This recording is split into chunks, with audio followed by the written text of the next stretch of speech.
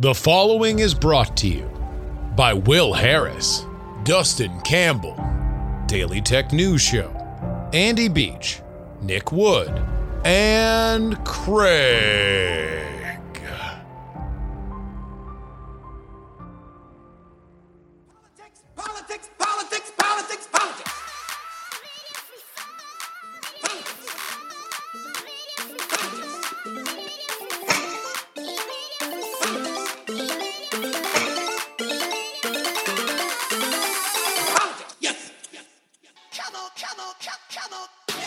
Hello and welcome everybody to the Politics program for December 3rd, 2021. Your old pal Justin Robert Young joining you here. A bit of an interesting episode for you. No interview this week because I was struck by the holiday spirit. Indeed, it was a couple days ago when I inflated an 11-foot, I don't know what you call it, inflatable statue in my front yard, that I was inspired thinking about an old Christmas story and how it might affect our modern world. We are also going to discuss the Pennsylvania Senate race. This is something that is very interesting because you got some very interesting names. Pat Toomey has retired from the Senate. He is an incumbent Republican, which means it's a toss-up seat. And we now have our most famous entrant, Dr. Mehmet Oz, television personality, heart surgeon, and now Republican Senate candidate. We will discuss both his entry into that race and the true spirit of Christmas by way of The Grinch. But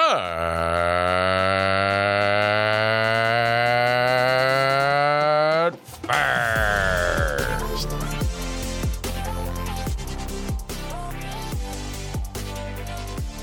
like I just mentioned, Dr. Oz is now in politics. We're going to go ahead and play his full debut video. Here it is. My parents came to America to find a better life, and they did. I attended great universities, raised a family, and became a successful surgeon. I invented a heart valve that saves thousands of lives. Then I started a TV show to advocate for you taking control of your health, and took on the medical establishment to argue against costly drugs and skyrocketing medical bills. But COVID has shown us that our system is broken. We lost too many lives, too many jobs, and too many opportunities because Washington got it wrong. They took away our freedom without making us safer and tried to kill our spirit and our dignity. As a heart surgeon, I know how precious life is. Pennsylvania needs a conservative who will put America first. One who can reignite our divine spark, bravely fight for freedom, and tell it like it is. That's why I'm running for Senate. I'm Dr. Oz, and I approve this message. All right, so I wanted to kind of deep dive on the video and on the race itself. As you guys know, I love debut videos because it is the best laid plans of a campaign. It shows you what they would like to do, their first draft of what this campaign is going to look like. In my opinions, the best campaigns are the ones that understand when to stick to their script because those strengths are indeed fundamental, and when to change course and accept that the breeze is blowing them in a different direction. Still, you can see some of the competency or incompetency, some of the absolute intangibles or major flaws in some of these intro videos. And so I wanted to go over a few things. A few coded words that I wanted to bring up to you. Oz uses the phrase divine spark. Obviously, that has religious connotations to it, and it will be the way that he points out that he is indeed a religious man while also not offending the fact that he is a practicing Muslim and has said in the past that he appreciates elements of mysticism within Islam. He is also a practicer of transcendental meditation, but again, focus on he's religious, divine spark. The majority of voters in Pennsylvania are Christian of various denominations, so there's that. There's a moment where he says, knows the value of life. What you can't see is that it goes largely the commercial is shot not unlike his television show. He is walking. You see him in largely full body. It looks like a television set that he is shooting on. He is talking straight up to the camera, looking directly into your eyes. That belays obviously a confident television personality. But there is a moment where it cuts to him holding a baby. And it's when he's saying, knows the value of life. Obviously, that is a wink to the pro-life crowd. Now, we're going to get into this a little bit more later in the segment. But what he does not mention is something that's going to be an issue both in the primary and in the general. And that is the fact that he's only been registered in Pennsylvania to vote since late 2020. And he's lived the majority of his life in New Jersey. And by the way, not the Pennsylvania side of New Jersey. He's largely lived on the opposite side of the Hudson River facing into New York. That is because that's where he shoots his show, the Dr. Oz show. That's where he still is a member of the faculty at Columbia, and he does practice medicine. So we're going to get into the carpetbagging in a second. Put a pin in that. Now, the large question that I had coming out of this, not knowing a lot about Dr. Oz's personal politics, is where is he going to want to slot himself? Where does he want to be on the political compass? He has not been unfriendly to Trump, and yet in this particular introduction, he is anti-establishment. Washington got it wrong. He has fought against special interests, so he is using the outsider playbook. But it isn't full Trump, make America great again. In the past, Dr. Oz has described himself as a moderate Republican in the mold of Arnold Schwarzenegger and Teddy Roosevelt, which is something that I don't necessarily think means a whole lot. I describe the message that he puts out here as center-right with a MAGA glaze. I also watched the 10-minute hit that he did on Sean Hannity's show the same night that he released this. And there he went a little bit more red meat, talking about refunding the police and making sure that the border is taken care of. So he has more MAGA red meat in him. But again, this is why these intro videos are important, because it shows you what they want, what they would prefer the world to look at their candidate as. Speaking of Trump, he doesn't mention him in that introduction video, despite the fact that Dr. Oz was named to the President's Council on Sports, Fitness, and Nutrition in 2018. This suggests that Dr. Oz is running a little bit more of the Youngkin playbook. Never shy away from talking about Trump, but do not make being a Trump acolyte your brand. You're seeing this in these primaries on the right across the country. There are folks who just out and out say, I am a Trump Republican. I am a Trump-backed, Trump-based entrepreneur, blah, blah, blah, blah, blah. There is the politics of being a Trump disciple, and then there is the idea of never apologize for, but don't make your brand. I think in a state that Trump lost, although barely, Pennsylvania in 2020, the idea of running a little bit more Youngkin, a little bit less DeSantis is probably smart. Now, let me reiterate this again because you can't see the visuals here, but Dr. Oz is very comfortable on television, and that should be no surprise. He's been in syndicated TV for, I guess well over a decade at this point. He's going to be face up to the camera more than any other candidate in this race, either the primary or the general. He's going to seem more comfortable there than anybody else. Now, the message that he has to say when he is making dead eye contact with that lens will be something to watch for. The other question that we would have is, well, he's got name ID. Dr. Oz, again, has been on television for a very, very, very long time. But exactly how much will that matter with the demos that watch daytime television? And I'm specifically looking at seniors and women. If he is connected to these audiences, if he has their trust, then again, he's going to have a head start in the process. And obviously, his name ID is going to dominate everybody else in this race. And when I start naming the folks that are in it, you're going to get the gist here. Listen, real quick primer on what's happening in PA. There was a hand-picked Trump candidate here. His name was Sean Parnell. And it was only in the last few weeks that he dropped out. This was after an ugly custody battle with his wife that involved charges of abuse.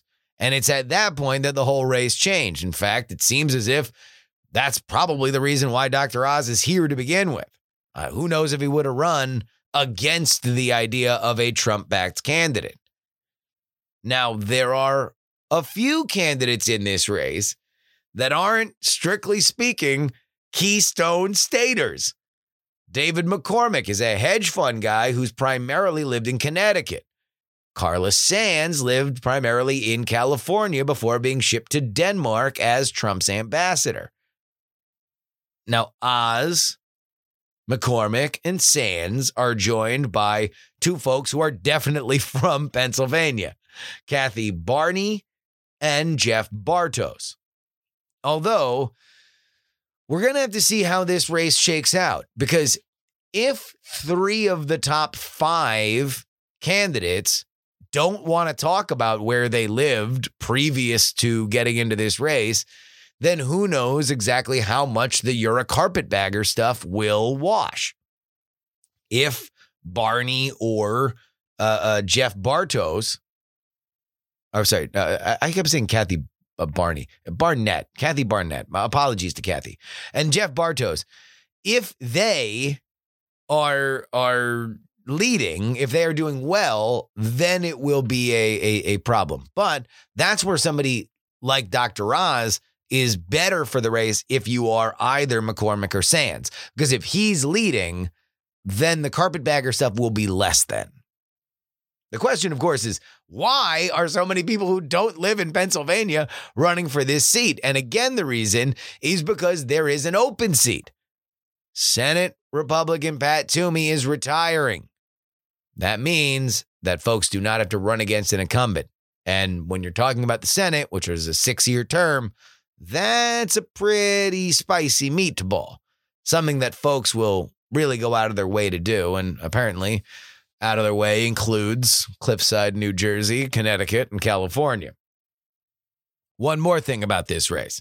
It's going to be the most competitive of the 2022 cycle, at least when it comes to dollars. This will almost assuredly be the most expensive Senate race in history, bar none. That means having somebody with personal wealth and connections to larger wealth will mean a lot. We're talking about tens of millions of dollars that are going to have to be raised here. That would put somebody like McCormick or like Dr. Oz in a bit of the catbird seat. You're going to be able to fundraise a lot more. You're going to be able to be connected to high dollar donations a lot quicker. One last thing. This will be close, or at least it will be according to the Crystal Ball outfit, Larry Sabato's joint. Of all the Senate races, there is only one for which is a toss-up. Not lean D, Not safety, not lean R, not safe R. Straight up and down like 6 o'clock toss-up. And that is Pennsylvania. In many ways, this will likely determine who runs the Senate. If Dr. Oz does turn out to be a formidable candidate, obviously that would be very good news for Senate Republican leadership. One last thing about celebrities in general running for office. Usually, what happens is that every celebrity believes they could be a really good politician. Probably because they've met a lot of politicians and they see a lot of failed actors. What usually stops them is this, especially running a statewide race, let alone a national one. The schedule is grueling. It is 5 to 6 events every single day on the road, very little sleep, and no margin for error in the YouTube world. If you say something screwed up, if you screw up on your words, if you stumble, if you mumble, if you eat the wrong food because it's shaped too much like a penis, you are going to be punished for it. That usually scares away folks who are famous for doing things that don't quite have that strenuous of a schedule. Television actors, movie actors, and I would say even syndicated television hosts. That's not exactly a 7 events a day flying around and trusting people around you kind of gig. Now, it's not quite as airy and spacious as being, George Clooney, who works, a couple months out of the year. But still, Donald Trump was unique in this. He was built for the fact that he wanted to go out there. He wanted to entertain. He enjoyed doing it. Not everybody's like that. Running for statewide office is a grueling, grueling job. It is an ego-depleting job that, again, has very little margin for error. Is Dr. Oz built for this life? We find out.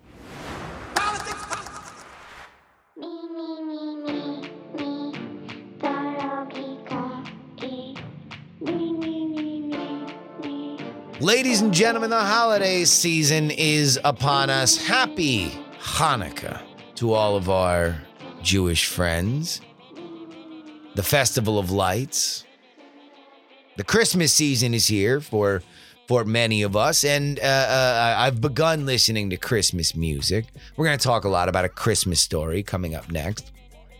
But one of the things that really matters the most in my life, especially during this season, is reflecting on who you have relied on and who has relied on you. I think about this a lot with family, especially now that we have kids running around in our family. The next generation is in bloom. And I at this Thanksgiving, I was talking with my uncle, who was a very big part of my life when I was growing up. I idolized him. He was like the coolest guy on the planet.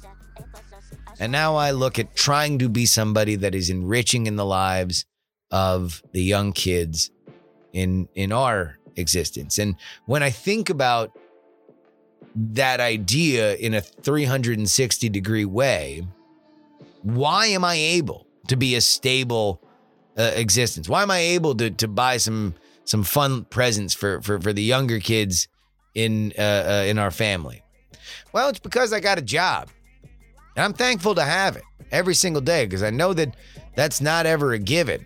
We've all been through rough patches in life, and I not only have a job, I have a job doing something that I really, really, really care about, something that I love doing, that I get a real kick out of doing. And the only reason why I get a chance to do it is because of you.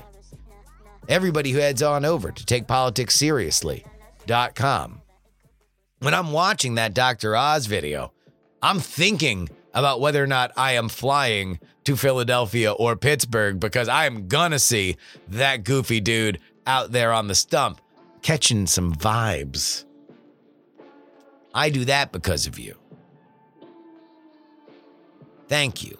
Thank you for allowing me to do it. And if you would like to peel off as part of your gift-giving budget this season to benefit this show? Well, you can do it by heading on over to takepoliticsseriously.com. At the $3 level, that is $3 a week, you get 2 bonus episodes. One on Sunday and it's the Sunday show. Comes out early, really late Sunday night, early Monday morning. And then, of course, the late edition, the latest news that we will discuss will happen on that show. That comes out on Thursday, like mid-morning afternoon. Thanks again. These will get a little sappier as we get closer to the holiday season because I'm a big old baby. TakePoliticsSeriously.com.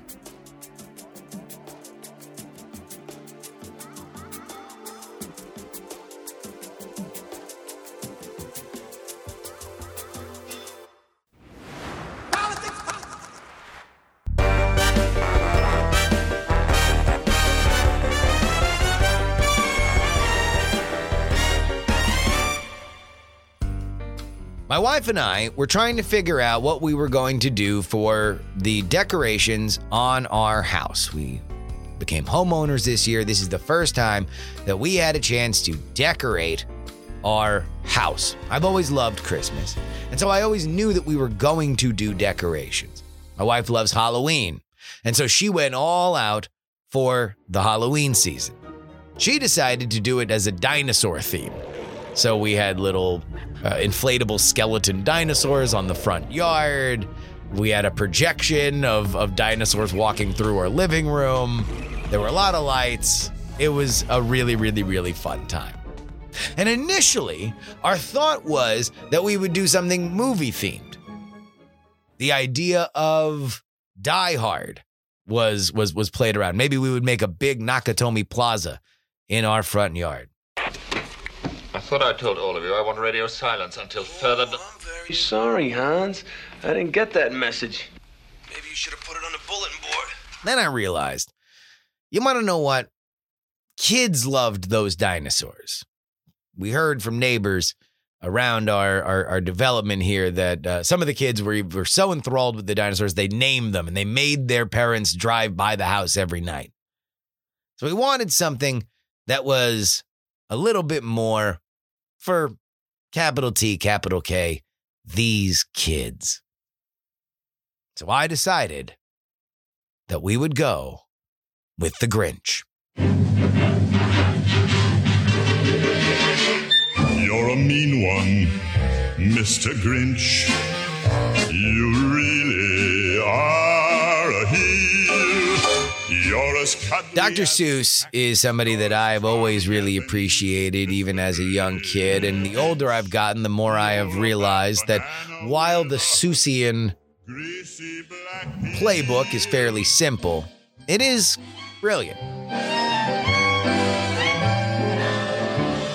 He has very, very, very basic lessons that are then layered on top of with, sometimes invented, lazy or hokey rhyme schemes. And when Cindy Lou went up with her cup... Nice kid. Bad judge of character. he went to the chimney and stuffed the tree up. He invents a lot of words. It's very silly. The illustrations very much carry the entire package. But obviously, no Christmas season would be complete unless you view the classic animated 1966 short film, The Grinch That Stole Christmas. Trim up the tree with Christmas stuff, like bingo balls and hoo-hoo fluff. Trim up the tree with goo-goo gums and beers so big and ones. Voiced by Boris Karloff, both singing and narrating and doing the voice of the Grinch. It is a total holiday classic. And it was when I was thinking about the Grinch, I found one more element of Dr. Seuss's brilliance. Because the story of the Grinch is something that we can learn a lot from, not just for kids, but adults. And it really stuck with me when it comes to our modern political world and how we treat each other within it. And so it's with that I would like to summarize the story of The Grinch, taking moments so we can pick out a few lessons that could benefit us.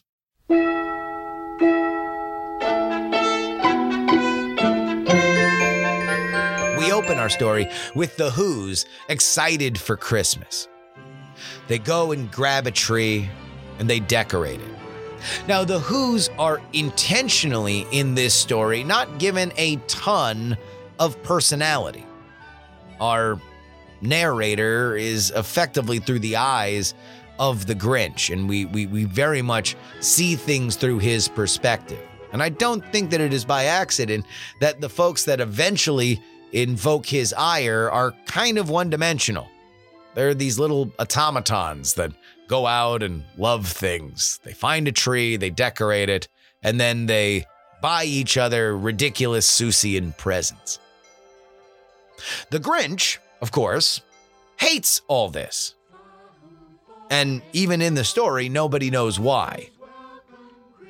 This is, of course, an analogy to empathy, and for the Grinch, a lack thereof.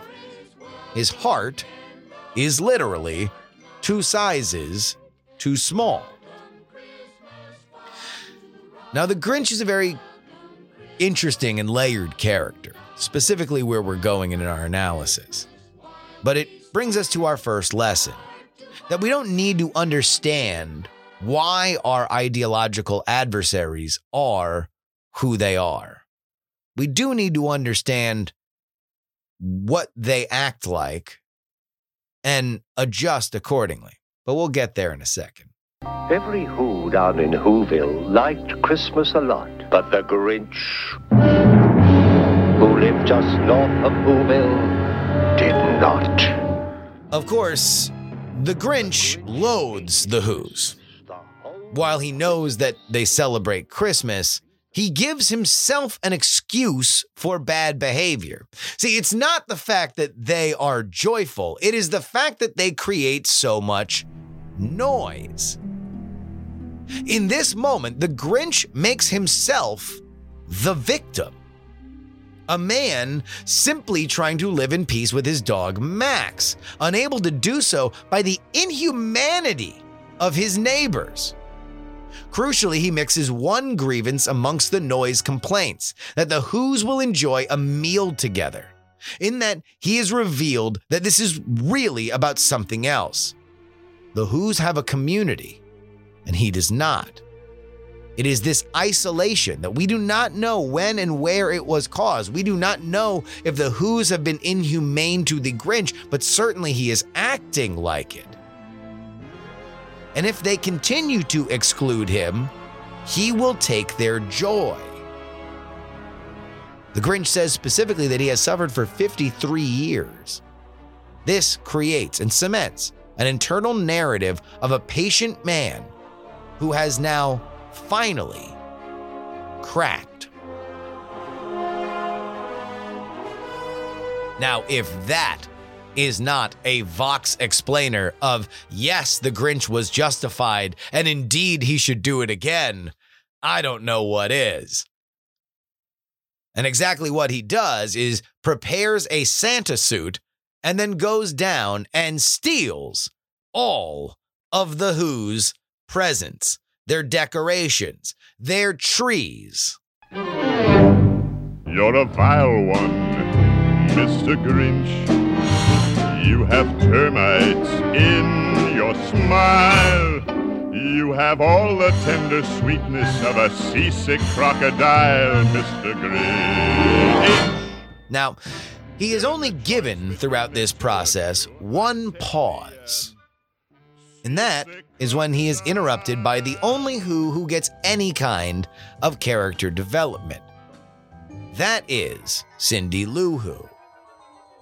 She is an innocent little girl who interrupts the Grinch's thievery to ask a very simple question. Santa, why are you taking things instead of giving them? Now let's pause here to understand that the Grinch is very lucky that it was only Cindy Lou Who woke up One could imagine maybe an adolescent young who sees the Grinch and gets very scared to the point where he starts screaming. An adult who may or may not invoke the stand your ground law to shoot the Grinch dead. But instead it is the befuddled innocence of a child who asks the Grinch these very simple questions. And it is in this moment that the Grinch sinks one step lower in his humanity. Because to continue his crime spree, the Grinch tells the little girl a lie. That he is only taking the tree because he wants to fix a light on the other side of it. Now, of course, the Grinch knows that he is not going to bring the tree back as he promises Cindy. He is going to leave it to rot. She is going to wake up the next day knowing that Santa Claus personally lied to her. This further sinks the Grinch into awfulness. And now, not only has he let his victimhood make him into a malicious thief, he is now directly a liar who is warping a child's understanding of Christmas, salting the earth, and possibly even preventing future Christmas noise. Friends, in this moment, the Grinch is a true bellend. Having robbed the Who's blind, the Grinch returns to his mountain enclave victorious. He is very, very, very pleased with himself. He is thrilled that he stripped Whoville bare, leaving only wires and crumbs not big enough for a mouse. And in this moment, he has every element of the sugar rush that comes with empty political victories. He has sent that blistering, mean tweet. He is watching the retweets roll up. He has struck a virtuous blow to privilege, a rot in upper society, blind to the plight that it causes. Not only will Christmas be ruined this year, but Cindy Lou Who will be specifically damaged. He is pulling this up by the root. Forever distrustful of the idea that she is only beginning to cherish Santa, charity, gifts, love. This is the best that anyone will feel in these victories. Because these victories are devoid of empathy. They are done solely to destroy others. And like the Grinch, they are often done because we delude ourselves into believing that our enemies are truly worthy of this kind of wanton destruction. Think about it. When you've gotten into a fight, or somebody has been rude to you over a political disagreement, how good does it feel, and for how long? Certainly, there is that moment where you feel fantastic and justified, but rarely does it sit with you. Rarely do you look back in times where you want to fondly reminisce on your life and think about all the good times that you made somebody feel terrible. And I would suspect that that's the same on the other side of people who have done ugly things to you. Because just like the Grinch, eventually, the moment comes. The realization that everything that he did was not to benefit him. The Grinch used the noise narrative to grease the wheels of dehumanization. But in reality, he just wanted an excuse to hurt people. His full reveal comes soon after. This is what happens when you search for liberal tears. This is laughing at the copium huffers. This is truly inhumanity. And it brings about a revelation. The same delusion that leads us to inhumanity is also able to delude the very premise of our anger. The way we seek to hurt each other isn't even guaranteed to work. It comes from a reflection of our own insecurity, which doesn't always match with the weaknesses of our ideological enemies. The Grinch assumed his cruelty would hurt them. He debased himself to do it, and he only succeeded in being a total poophead. While the Who's have realized that this is not about trees and presents and doodads, it's not about a feast, it's about each other. The Grinch realizes that he has debased himself so low. Pooh-pooh to the Who's, he was grinchily humming. They're finding out now that no Christmas is coming. They're just waking up. I know just what they'll do. Their mouths will hang open a minute or two. Then the Who's down in Whoville will all cry, boo-hoo. That's a noise, grinned the Grinch, that I simply must hear. He paused, and the Grinch put a hand to his ear. And he did hear a sound rising over the snow. It started in low, then it started to grow.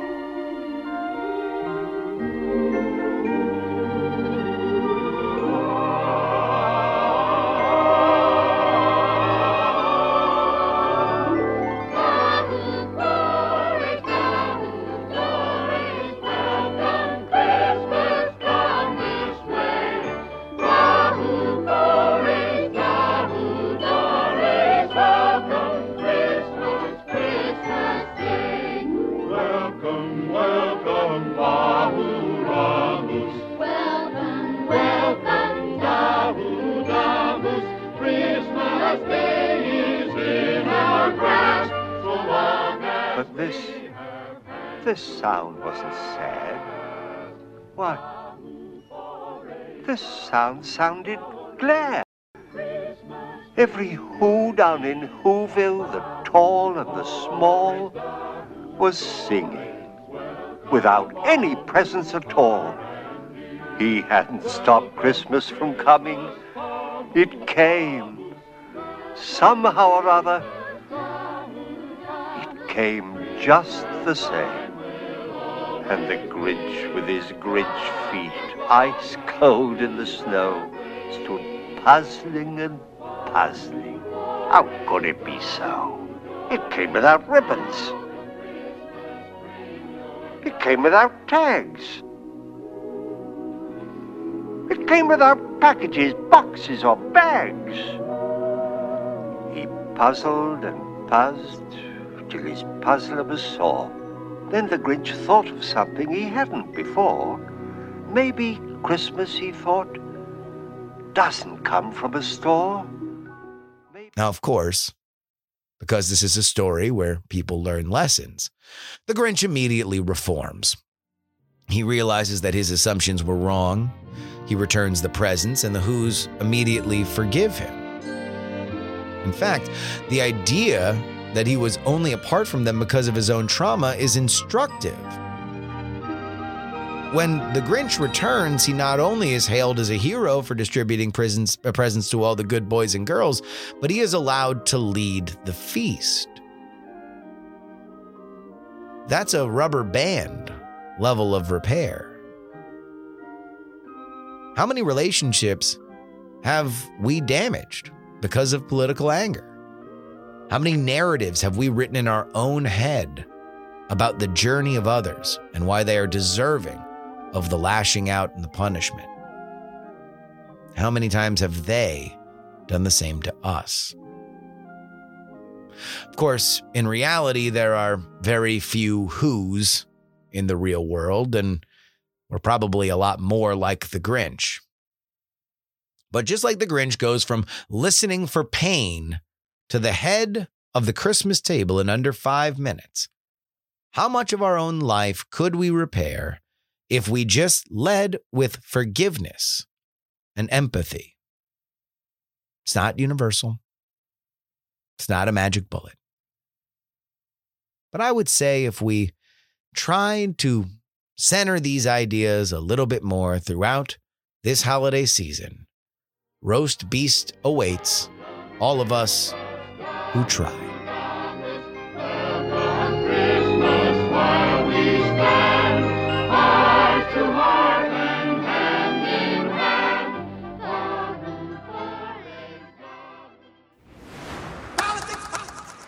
And that will wrap it up for this week. Politics is written and hosted by me, Justin Robert Young, for Dog and Pony Show Audio.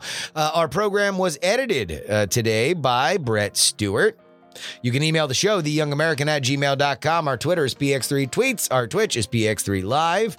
You can find us on the internet at px3podcast.com. That's the best way to share this with your friends and family.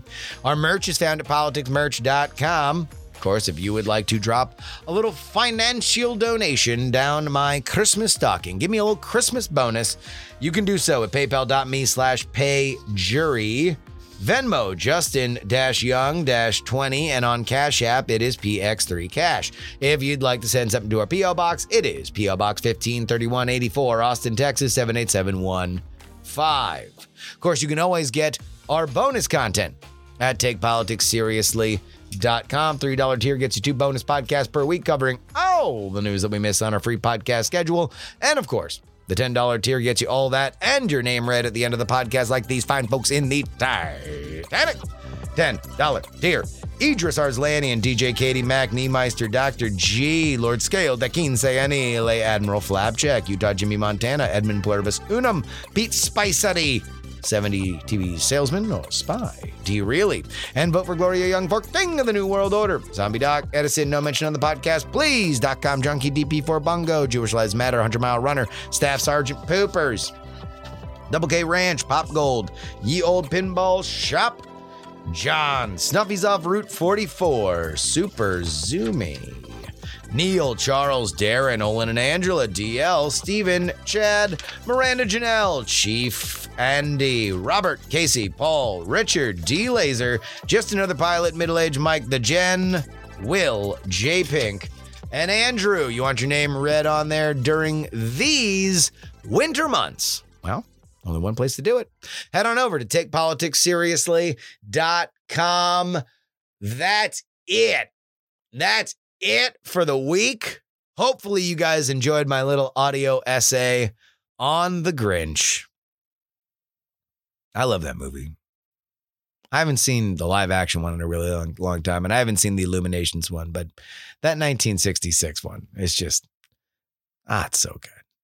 Animation's so fun. Boris Karloff, what a god.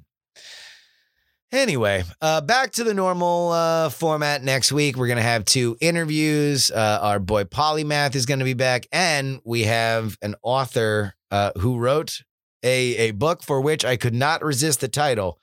The title of the book is called Penis Politics, and it is a former aide to both Andrew Cuomo and Bill de Blasio. Should be a fun one. That'll be next week.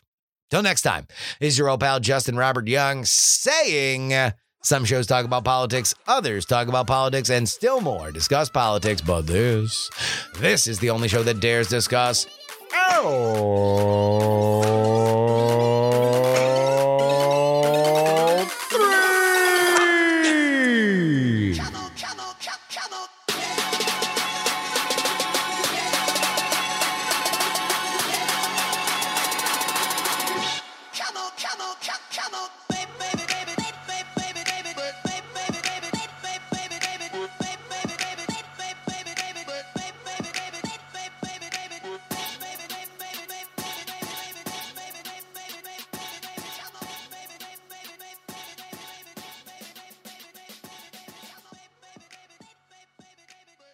Diamond Club hopes you have enjoyed this program. Dog and Pony Show Audio.